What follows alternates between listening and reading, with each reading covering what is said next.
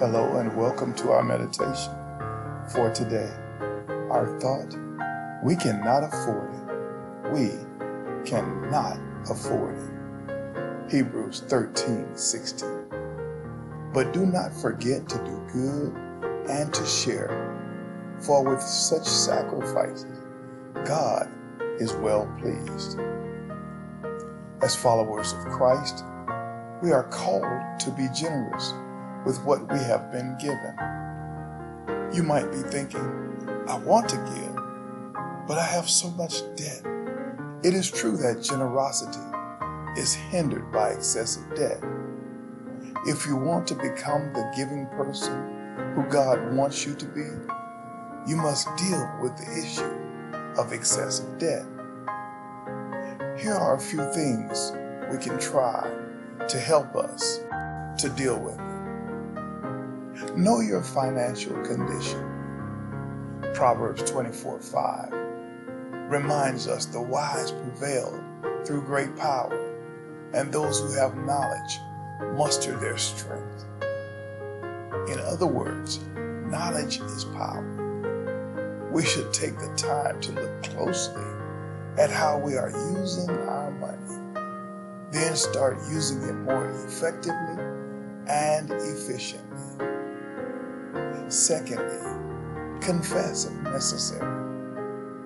After we have taken a close look at our finances, we should now look at Proverbs 11:28, which says, He who trusts in his riches will fall, but the righteous will flourish like foliage. If we have been trusting our money more than our Heavenly Father, confess and repent right now. Thirdly, plan to put God first. It is vital that we have a plan for handling our money. It is even more important that we place God at the top of that plan. Proverbs 14:15 says, The simple believes every word, but the prudent considers well his steps. The best thing we can do to address our debt is to develop a budget and ensure that God is at the top. Lastly, wait on God.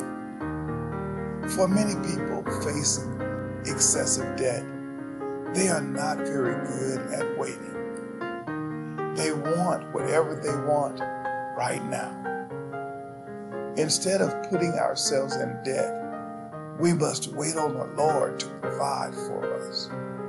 We could miss out on God's blessings because we are too quick to try to take care of ourselves.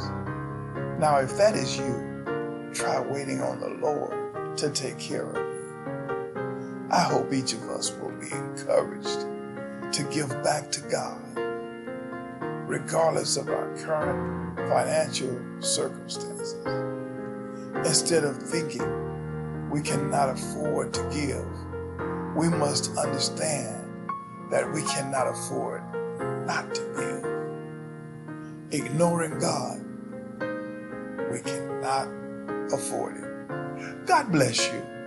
Be encouraged today.